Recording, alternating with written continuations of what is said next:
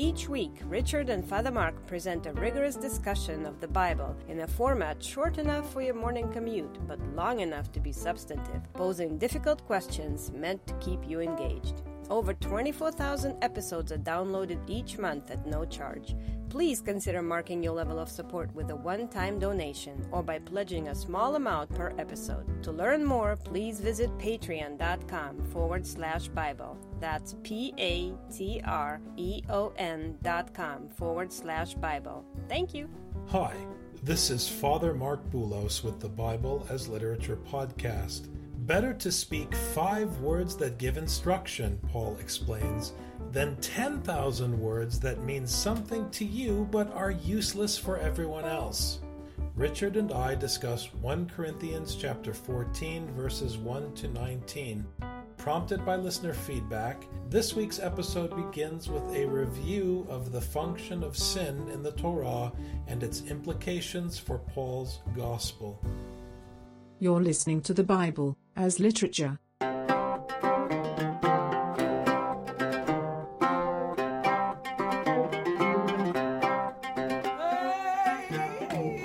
Hi, this is Father Mark Boulos. And this is Dr. Richard Benton. And you are listening to episode 117 of the Bible as Literature podcast. I had the good fortune this week of sitting down with one of our listeners who wanted to follow up on our work and talk about ideas from the podcast. It was a great discussion. And one of the questions that came up in conversation came up at the end, and we didn't have time to talk about it. And so I told him, we'll answer you on the podcast. So here we are, Richard.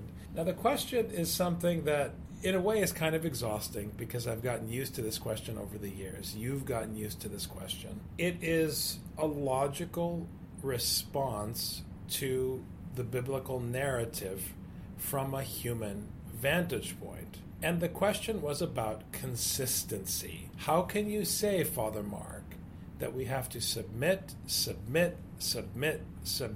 the Torah when the Torah says that this sin is wrong and this sin is wrong and this sin is wrong?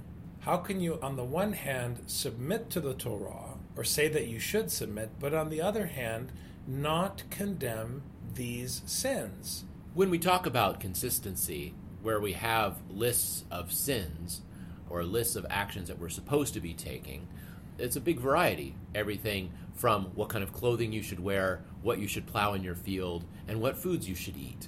But there's nothing on the surface that allows us to take not eating shellfish as less important than some other rule. So whenever we want to say, oh, well, what about this sin? First of all, when people say that, they're usually talking about a sin that they don't commit. So, which is why you can't dismiss the commandment not to eat shellfish. This is very important. The reason God gave the commandment not to eat shellfish is so that people who weren't engaged in prostitution could still realize that what they do is equally wicked to what a prostitute does. I think an assumption behind this critique that there's a contradiction in what we're saying is the assumption that being a prostitute is more sinful than eating shellfish. And Scripture does not allow that distinction. One of the things that we've been talking about a lot when we've been looking at 1 Corinthians is that I am not allowed to evaluate the sins of anyone else. Even Paul is not allowed to evaluate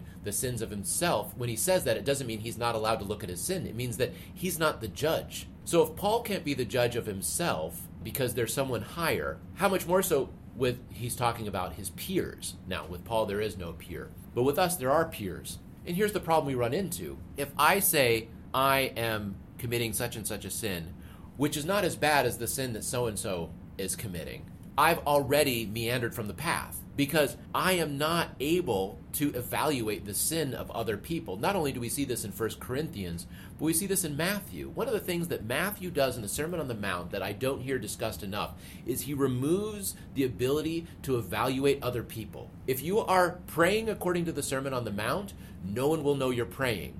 If you are fasting according to the Sermon on the Mount, no one will know that you're fasting. If you are giving alms according to the Sermon on the Mount, no one will know that you're giving alms.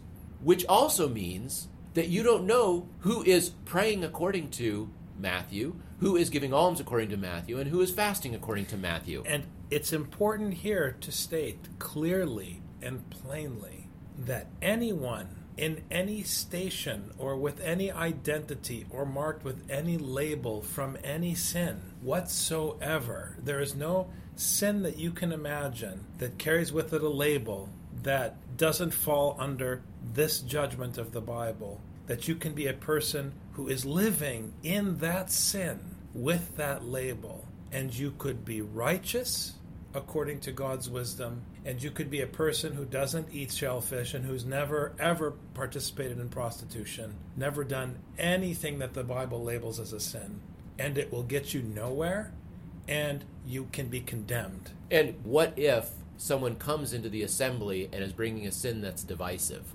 What if there are people who do this? 1 Corinthians does not apply to this. 1 Corinthians only applies to how you deal with the assembly. Do you work through love and submission to unity of the assembly, or do you not? Well, and you had a great insight about the Gospel of Mark. For years, we've ridiculed this idea of the Messianic secret. Scholars talk about it because they don't know how to handle the instruction that Jesus repeatedly gives in Mark when he does something kind to someone, and then he tells them to be quiet. You could talk about it in terms of the admonition in Deuteronomy against signs and wonders. You can talk about it in terms of Jesus submitting to the will of the Father, because it's the prerogative of the Father to decide when the work of Jesus would be opened up for everyone to see and so forth. And I think all of this is correct, but you had a very interesting insight. When someone receives these miracles, the point is don't go telling everybody else, because it's none of their business. It's your business that I did this thing. Because what happens when people make it their business to go and advertise? They make themselves the reference. Oh, there was a guy who healed me. Oh, really? Tell us about this guy. Oh, let me tell you about how he healed me. And then it becomes me, me, me, me. If you want to know, like the man blind from birth, he's correct. Why do you keep asking me? If you want to know, if you want to become his disciple, go talk to the one who healed me. Talk to him yourself. I am not the reference. I am not the reference. His teaching is. And so when a miracle happens, people want to run out and bring people in. You know, we get a wonder-working icon in our church. We want to put flyers out through all the city so everyone comes to our church to see God is at our church. If you believe that you are right, and then you give lip service to being a sinner, and I realize that we're no better than the prostitute, but you still believe that you're right, or there's a right way to be, or there's a right kind of person that you aspire to, you cannot accept the gospel of our Lord, God, and Savior, Jesus Christ. You cannot. I want to be clear, this is a very, very serious matter, because most people do not accept the gospel, because on some level there is some part of what they think that they will not question. There is some belief that they believe is sacrosanct, some idea that they believe makes them right, or is right, or can make them right. They believe on some level that there is a difference between their group and other groups. If you believe that, you do not accept the teaching of the Bible. If a prostitute comes into the assembly and you see that there is division as a result, the only question that 1 Corinthians allows you to ask is, why are you not adhering to love and submission? That's the only question you can ask, not are they doing the right thing? And when Paul talks about handing someone over to Satan, you should be thinking, please don't hand me over to Satan. You shouldn't be thinking, this is Paul's handbook on who to hand over to Satan. Right, let's look at the bottom 5% of the parish, hand them over to Satan every year just to make sure we're keeping things clean. No, but Father Mark, which sins do we hand over to Satan? This is the wrong question.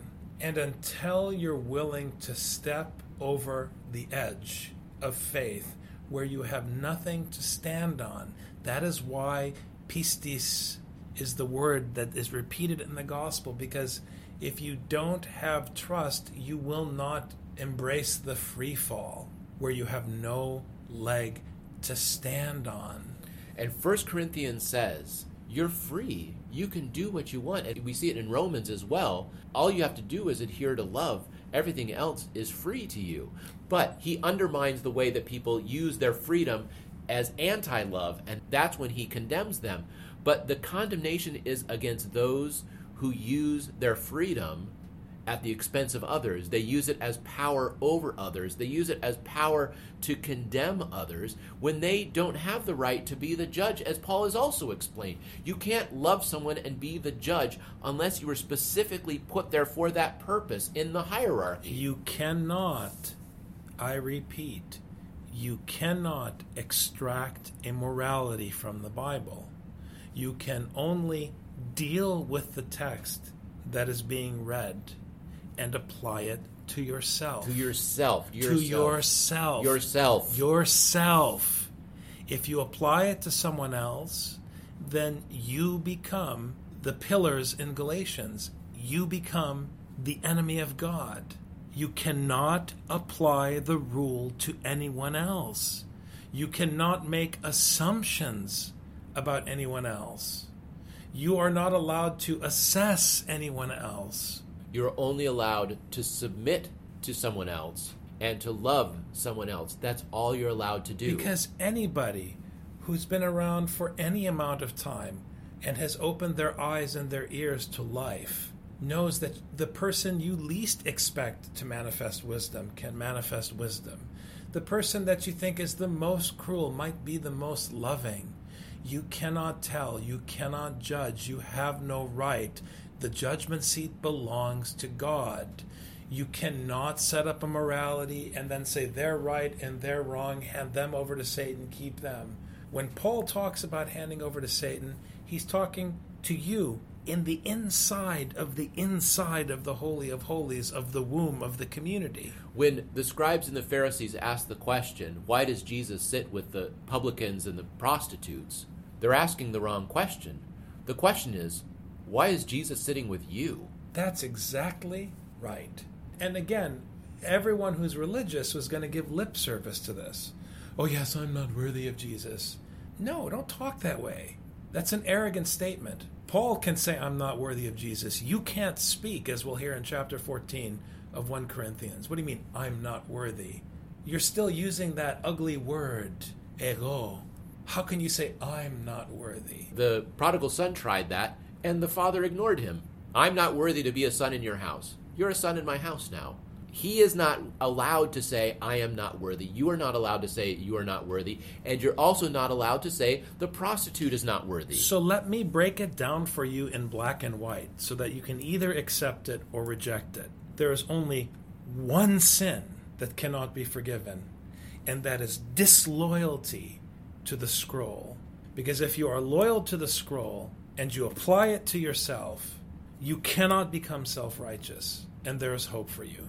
If you are disloyal to the scroll, or you just decide to pick and choose which sins to apply, which is what you're saying we're doing, but we're not. We're taking it as a whole. I'm telling you right now, whatever sin you think it is that needs to be called out, before we deal with that one, I want to know if you ate shellfish this week. It's a very serious matter.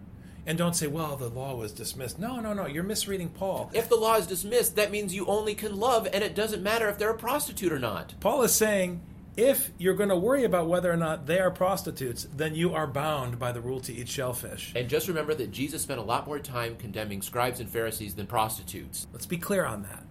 Now, that does not mean that you dismiss the law, because you have a choice. If you want to stick with the law, stick with it and don't eat shellfish before you talk to me about other sins you call bigger sins or more disruptive sins. But if you accept what Paul is telling you is the whole point of the law, which is your emasculation so that you wouldn't judge the neighbor, he's giving you a way out. Just don't judge the neighbor. That is the gospel. That is the skandalon of the gospel, that there is no difference between a priest and a prostitute. In fact, not that, God calls us to bow down to the level of a prostitute. No, that's your incarnation theology, which is wrong. You can't practice the wisdom of the incarnation the way you talk, because how can you bow down when you're already on the bottom level? No, Jesus could bow down because he's a reference. You're immaterial. You don't exist. Jesus exists. You don't exist in the ancient Near East. And now you want to tell me you're bowing down to the level of the prostitute out of your magnanimity and your humility? And also, what does this even mean to bow down? There's no action. There's nothing decisive about the mental and spiritual bowing down. If you're going to bow down to the prostitute, then you buy her a meal. Then you serve her. Then you clean her house. But it's not bow down as in the way Jesus humbled himself and took on the form of a slave. No.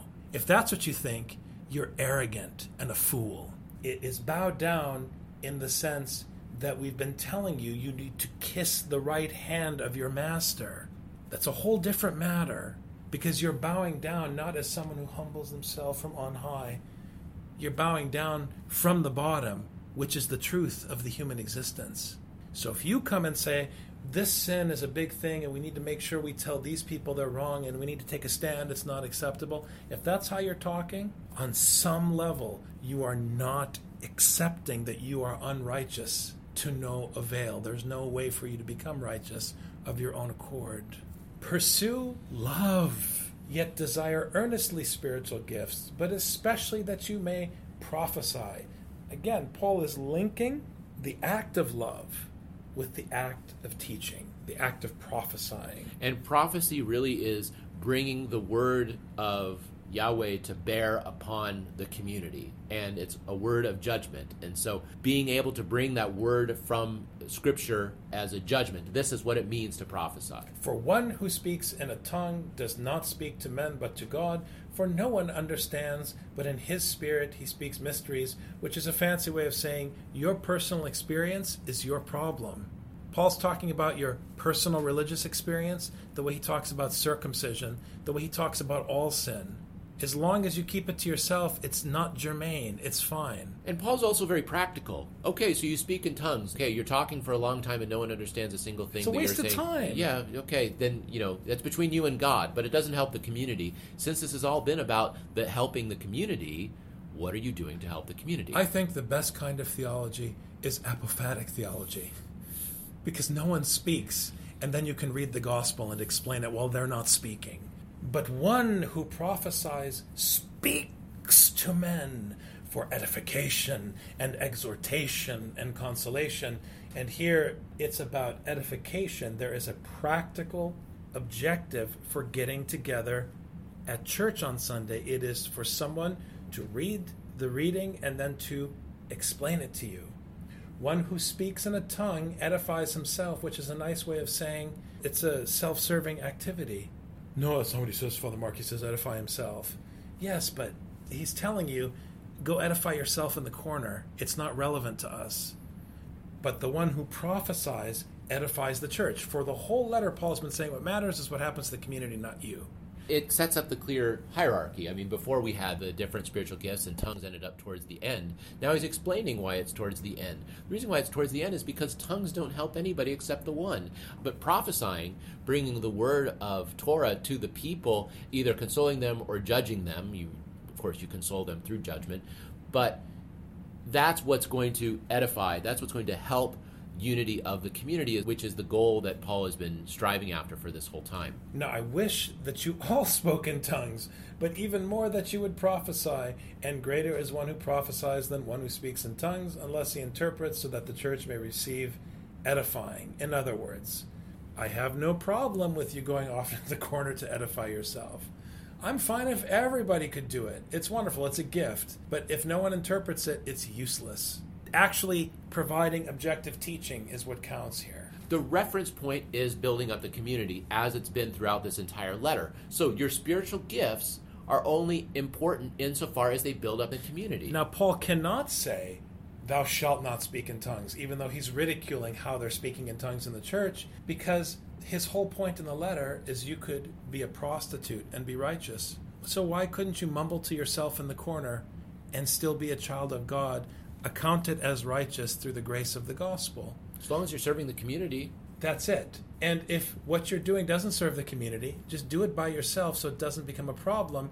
You can still be accounted worthy by the grace of our Lord Jesus Christ. This is the basis on which he condemned the meal at the assembly. When you're eating to build up yourself, to make sure that your tummy is full, and it's dividing the community, then we need to not have that meal anymore. Now, if somebody comes and tries to stop the preacher from explaining the reading, that's a problem that needs to be dealt with, simply to maintain good order. Notice how people want to talk about handing over to Satan. What they want is to go find out who's committing what sin, and they should be excised for their own good. That's not what Paul is talking about. Paul is talking about being practical, the way any manager, any economos speaks. We have to get this project done by the deadline. And in this case, the deadline is the Lord's coming. If we don't meet our target date, there will be no extension. So we don't have time to waste. We have to hear the gospel, and someone has to explain it, and then we need to keep doing that and keep applying it. So if someone starts speaking in tongues and obstructing the reading, then we hand them over to Satan, because we cannot jeopardize our primary function. Well, one question I never hear when people are talking about handing over to Satan, they're always asking, whom should we hand over to Satan? They never ask the question of, at what time should I be handed over to Satan? Should I be handed over to Satan, Father? No? Okay, thank you, Father, for the grace of not being handed over to Satan, and then I'll continue on. This is the inherent inconsistency with the way that these texts are used. What if someone else is disrupting the community? What if someone else should be handed over to Satan? What if someone else is doing the wrong thing? Why is Jesus sitting with those people? It's never, why am I allowed to be part of this assembly? Why was I brought in? Whenever I hear converts talk about their coming home stories, once they, quote, came home, unquote, to the church, once you do the actual service, you have to spit on Satan because that was who you were following before. You were following Satan. God spun you around, brought you in spite of Satan, who was your master before. God brought you in. You didn't have a great idea and read lots of great books and finally figure out what's the right thing. In spite of your inability to do the right thing, God, for whatever reason, brought you in. So there's a beautiful cartoon, The Simpsons. The dad, Homer, was on a diet, and he was dreaming of donuts. And Satan kept telling him to eat the donut, and he was really struggling. And then Bart Simpson, his son, walked into the kitchen, opened the fridge, took out the milk, and looked over and said, "Hey, Satan. Hey, Bart." In other words, Bart was on a first-name basis with Satan. And Satan was on a first-name basis with Bart. And you're all asking, who do we hand over to Satan? You're already there. This is the thing. It's so twisted. Everybody wants to co-opt the ego of the gospel, and you can't. You cannot. You want a system. You want a system. You want to make out of the Bible a system so that you can order the world, but that makes you like Caesar, and Caesar is the enemy of God. God is the king of the universe, and he is telling you, I made a big fat set of tyrannical laws just for you, special for you. Apply them to yourself. The fact that speaking in tongues is incomprehensible to people and therefore unedifying, therefore not useful, the one time where it may be useful is if we have someone to interpret, and then it can actually edify the assembly. Again, Paul keeps bringing back, it's the assembly, the assembly, the assembly, the assembly. That is the reference point. It's not you as an individual or what you believe.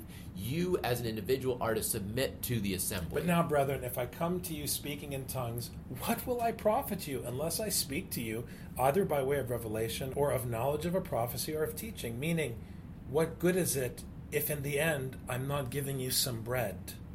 Yet even lifeless things, either flute or harp, in producing a sound, if they do not produce a distinction in the tones, how will it be known what is played on the flute or on the harp? And here, this is the birth of computer science, because in the old days, that's exactly how computers talk to each other over analog connections, by distinguishing different tones. It's beautiful. For if the bugle produces an indistinct sound, who will prepare himself for battle? If there's a sound with no message, then it's just noise. So also you, unless you utter by the tongue speech that is clear, how will it be known what is spoken? For you will be speaking into the air. Paul is something. Paul is something. This chapter makes my heart dance. There are perhaps a great many kinds of languages in the world. That was for you, Dr. Benton. And no kind is without meaning. If then I do not know the meaning of the language, I will be to the one who speaks a barbarian, and the one who speaks will be a barbarian to me. So, meaning that you have no mind, you're not able to comprehend. This is the thing. If I'm able to speak in a language that you don't understand, that's great. I'm sure that means something to you, but I have no idea what you're saying. And so therefore, if you want me to understand, you want me to react, you want me to learn, you want me to perform a new sort of action, change the way I'm living my life, I have to understand what you're saying. If you are an elite intellectual in the Church of Roman Corinth, you're either indignant at Paul's explanation or embarrassed because he's spelling it out for you. It's really insulting. That someone would dispute this is unbelievable. That someone would need to hear this is embarrassing. I often talk about the importance of learning languages so that we can understand the people around us in our community. Oftentimes we put the burden on the people coming into our community, the immigrants and the refugees, to learn our language so that we understand them. But if we are going to edify the community, we need to be able to understand what other people are saying. We need to submit to them. Here it's talking about if you want to speak in tongues, if you want to be a reference, then somehow we need to interpret. Now, I can also take on the role of interpreter by learning the language of the other. I don't have to sit around and wait for them. I don't have to wait for them to speak English so that I can understand. I can learn their language. But the point is, how do I serve the community? How do I use my education? How do I use the advantages and the resources that I have that these new people coming into the community do not have, so that I can understand their word and so that I can deliver a word to them? The Latter-day Saints are the best at this. They want to deliver the word to everyone in the world. So what do? They learn everybody's language before they go and they meet with people around the world so that they can preach the word in their language. This is precisely what they do. They take them out of high school. They teach them Polish. They'll teach them Aymara. They'll teach them Samoan. Whatever they have to teach them, they will go and then they will preach in that language. They'll teach them Chinese so that they can go into the suburbs of LA. Because the point is, how do you deliver a word that's edifying to the other? It's not learning for your sake. It's not acting for your sake. It's not judging for your sake. It's always for the sake of edifying the community. And this is what Paul keeps harping on in this chapter. So also you, since you are zealous of spiritual gifts, seek to abound for the edification of the church. What you do in your spare time is fine, but when we gather as church, let's get down to business and do something meaningful. Oh, awesome. You're excited about spiritual gifts? I'm so happy to hear that. We need someone to take out the trash. Could you please do that? We would love to see you express your spiritual gifts, because the only spiritual gift that matters is one that's in submission to the community. Therefore, let one who speaks in a tongue pray that he may interpret. Meaning, if you're going to do this, we need someone to actually make something meaningful out of it or go in the corner.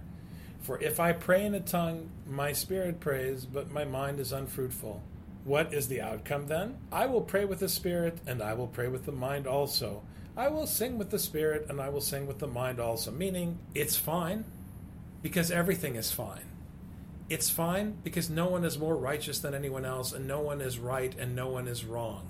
No one is better, no one is worse. It's all fine, as long as it doesn't get in the way of the business. So here, if you want it not to be a problem, I'm not going to say you can't enjoy it for your own enjoyment, but it better not get in the way of speaking. So the best way to deal with it is to join it to speaking. If it wrecks my community, you're gone. If it builds up my community, by all means keep doing it. If it does neither, I don't care. We're not going to discuss anymore. Otherwise, if you bless in the Spirit only, how will the one who fills the place of the ungifted say the Amen at your giving of thanks, since he does not know what you are saying? But I feel the Spirit. Knock yourself out. You can feel the Spirit until the cows come in. We need to actually say Amen to something, and it can't be what you feel or what you experience. It can't be you mumbling in some foreign language that you can't interpret. For you are giving thanks well enough, but the other person is not edified. It's what you were saying. It has to edify the body, not edify the individual. Great for you, but not relevant. I thank God. I speak in tongues more than you all. This is Paul doing his thing. I'm not impressed. This is the other thing people don't get. When the preacher brags, he's not bragging. He's telling you, I've seen it all. I've done it all. I'm not impressed. He is setting the bar of the patrician. There's no amount of miracles or speaking in tongues or levitating or somersaults or whatever it is you think you can do that's so impressive that's going to impress Paul. because he can sin better than you. So even your sins are irrelevant to Paul. Get it through your head. I can do somersaults while levitating and speaking 3 languages simultaneously. However, in the church, I desire to speak 5 words with my mind.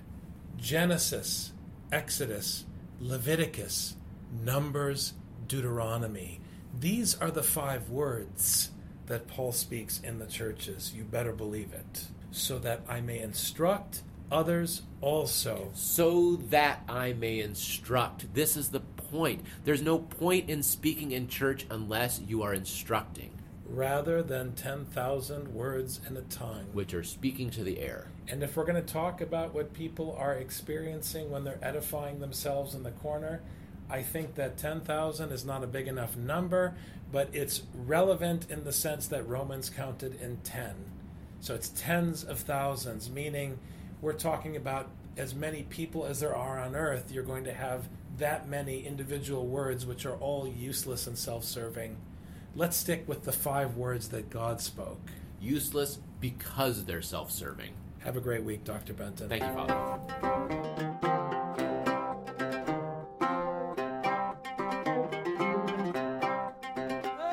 You've just heard the Bible as literature.